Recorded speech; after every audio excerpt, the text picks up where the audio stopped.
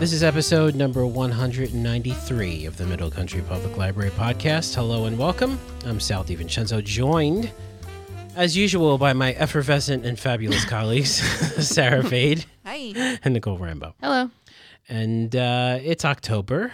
It's Spooktober, as we like to say here at the library. And last year we did something kind of cool. Yeah. We had the both of you actually read from some scary stories, scary books, and we put some music there, some little background noises and whatnot. We made a little show out of it. So we're gonna have this. This is our second annual version of that. Yeah. Okay. So I didn't pick any. I wanted to pick stories that had like sound effects in it. Like you could, but I don't know if I did. So you're gonna have some work to do. All right. I may have work to do. It's okay. So Halloween's a couple weeks away. We might as well have some fun with it, right? Mm-hmm. All right. Sarah, why don't you go first? You got a couple of books here. Yeah, I just have two. Okay. Let's hear what you got. Okay. The first book is called The Maidens. It's a novel by Alex Michaelides. I don't know if I'm saying his last name right, but It sounds right. it sounds right. Yeah. He wrote the very popular book, The Silent Patient, which is it was like a super blockbuster. And I was thinking The English Patient. I was like, that's not scary. scary to some people. Just a little bit about this. A spellbinding tale of psychological suspense, weaving together Greek mythology, murder, and obsession. Wow. So it's new fiction, Nice. hot off the presses, all right? So I'll just read a little bit for you. Nice. To get, your appetite whet for the book. What is the award for audiobooks? Odyssey Award. Yes, I'm not an Odyssey Award winning. You never know. This could be it. This could be it. Here we go. I want to be a voice actor, like read stories. Didn't you just apologize? Screaming, I'd be like, please turn the volume down before you begin. You know what? I'm sure there are some characters where they need your voice. They're like, you know what? We need a specialist. Bring in that Rambo. So here we go. Mariana started walking away from the body. She felt physically sick. She had to put some distance between herself and what she had seen. She wanted to get away, but she knew there was no running away. It was a sight that would haunt her for the rest of her days. The blood, the head, those gaping eyes. Stop it, she thought. Stop thinking. She kept walking until she reached a rickety wooden fence, forming a boundary between this field and the next. It felt unsteady and liable to collapse. She leaned against it, flimsy support, but better than nothing. You all right? Julian appeared at her side. He gave her a concerned look.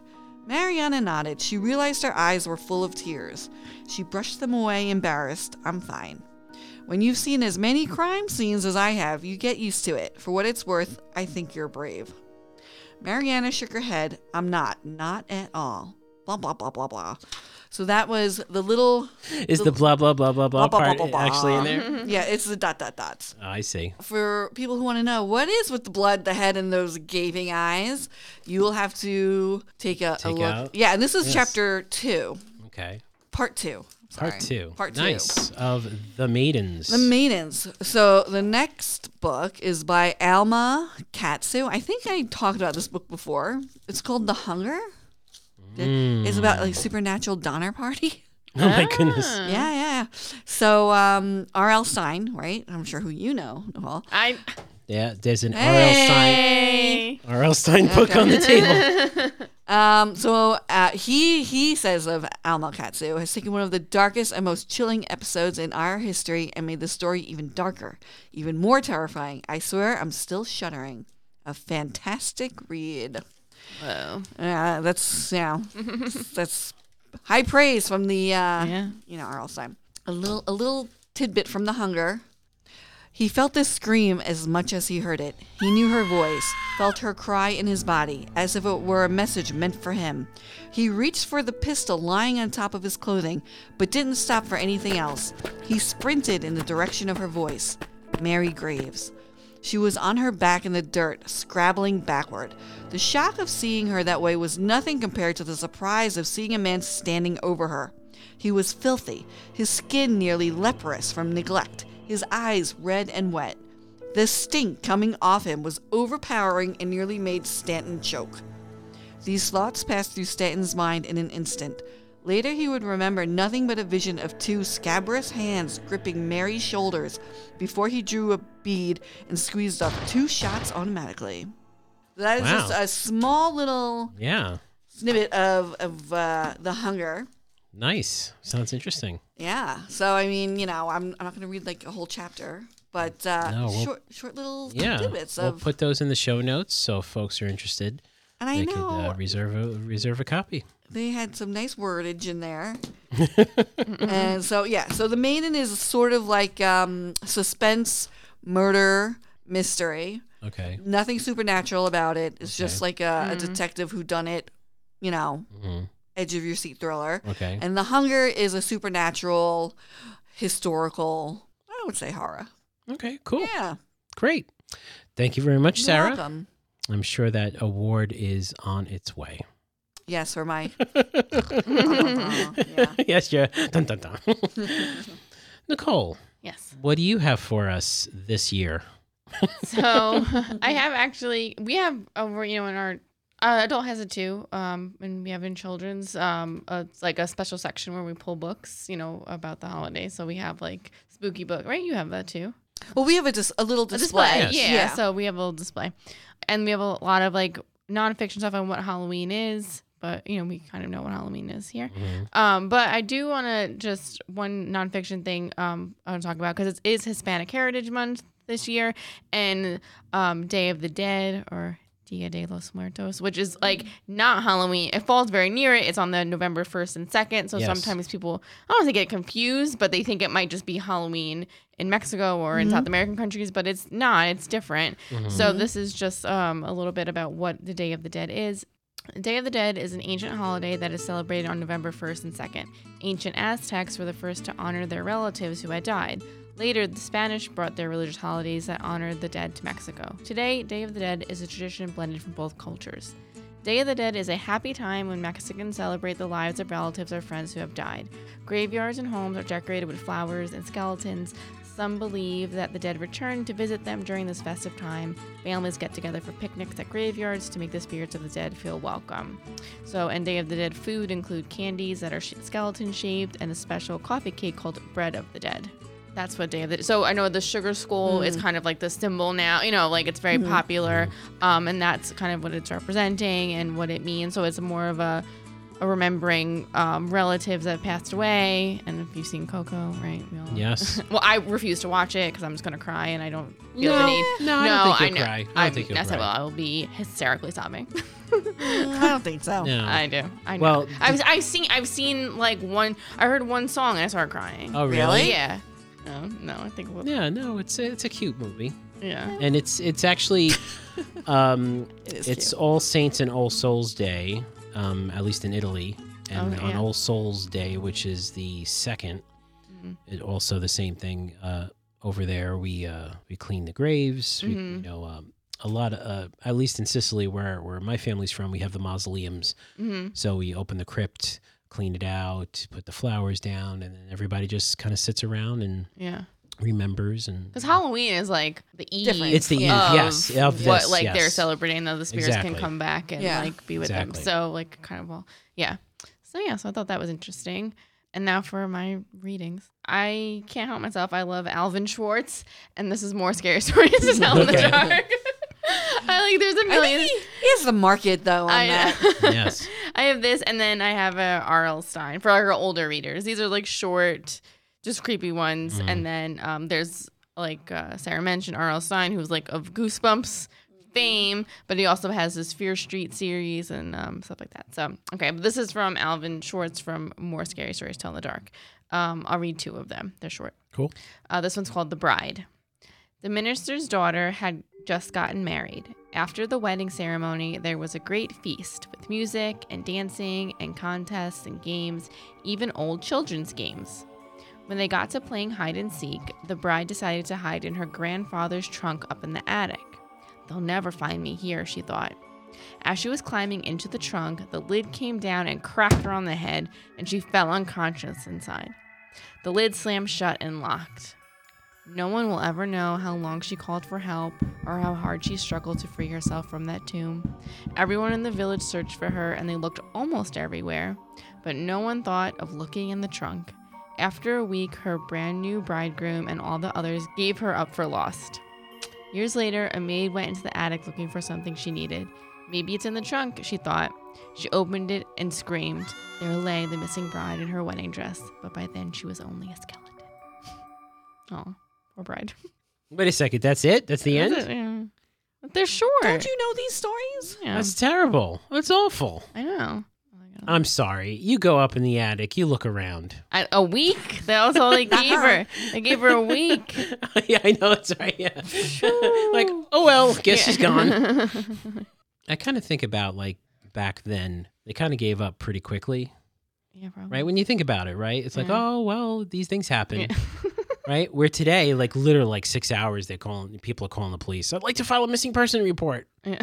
It's like, ma'am, they're just at, You have to wait. Yeah, right? yeah, They're you're like- supposed to wait like 24 hours over it. it's like crazy. But now you have like so much technology that like if you can't get a hold of someone, you get nervous because like That's true. you know the phone could just be dead or whatever. But That's true. this one's called The Wreck.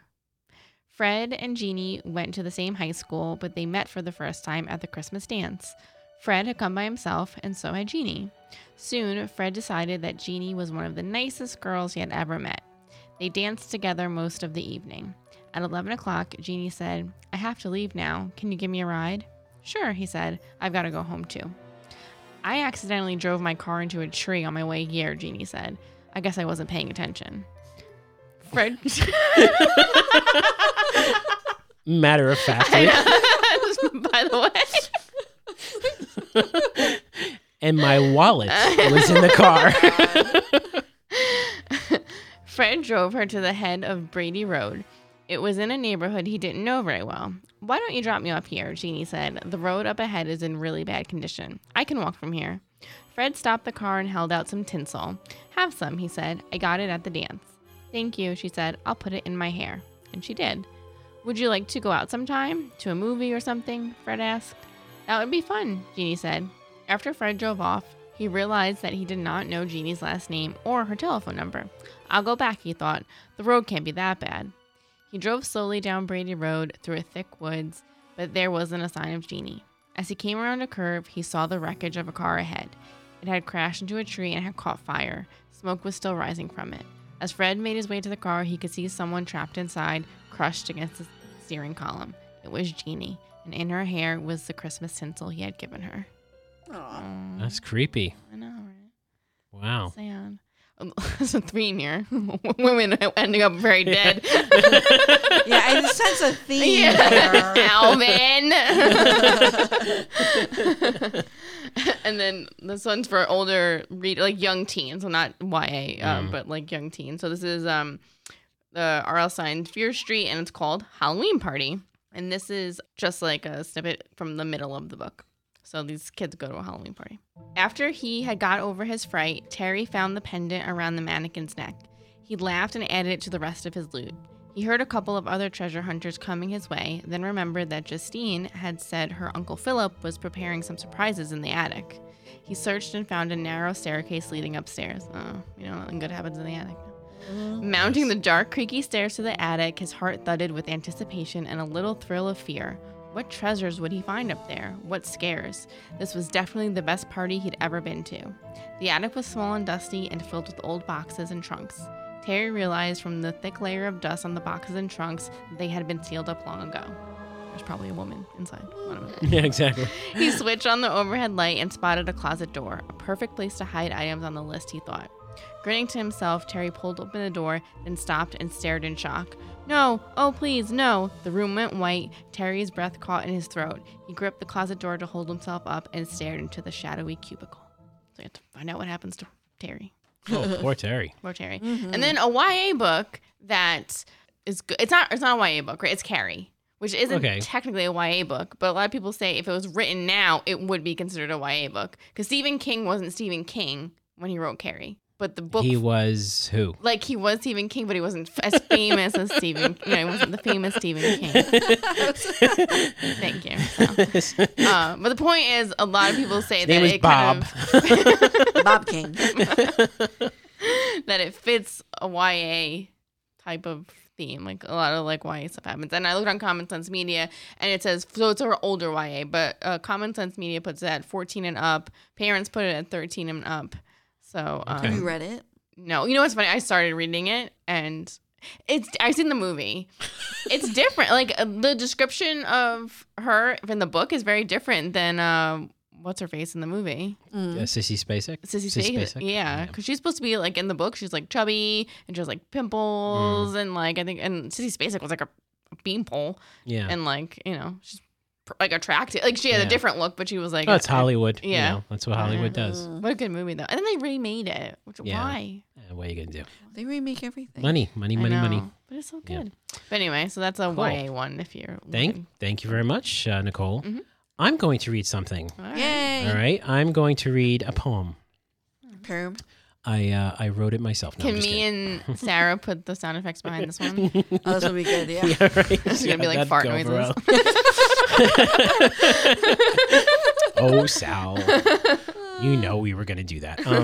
So this is by Longfellow, Henry Wadsworth Longfellow, and it's titled Haunted Houses.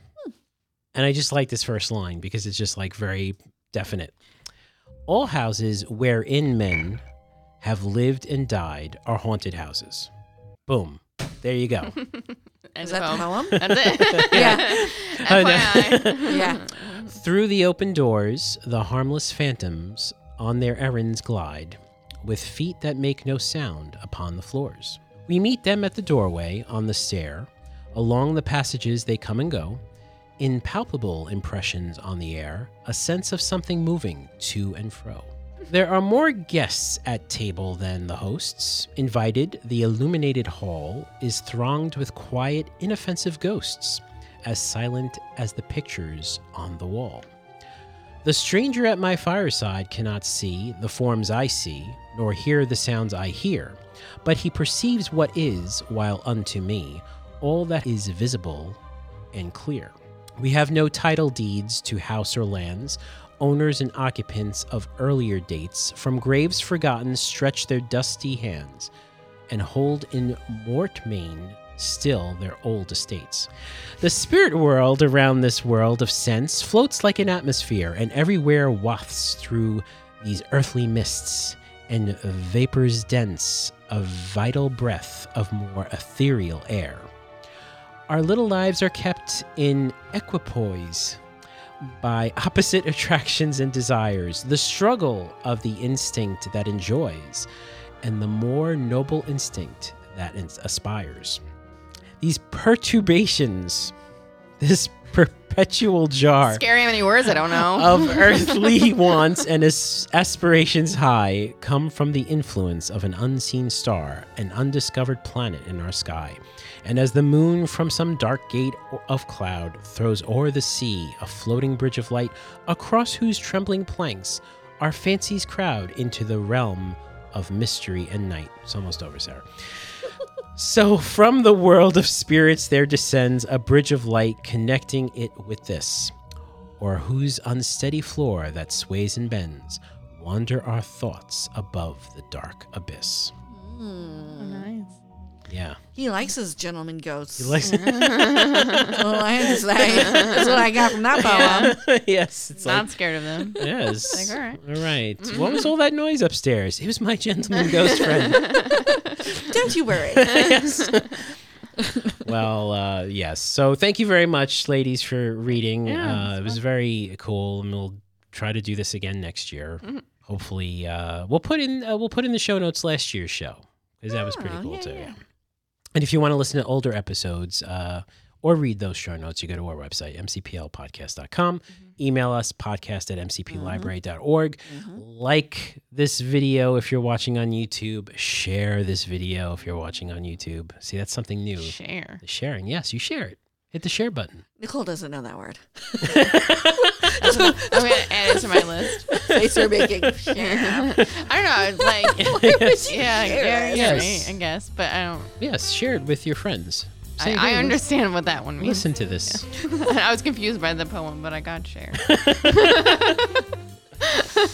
And yes, so thank you for listening. For Sarah Fade and Nicole Rambo, I'm Sal DiVincenzo. We'll see you on the next show.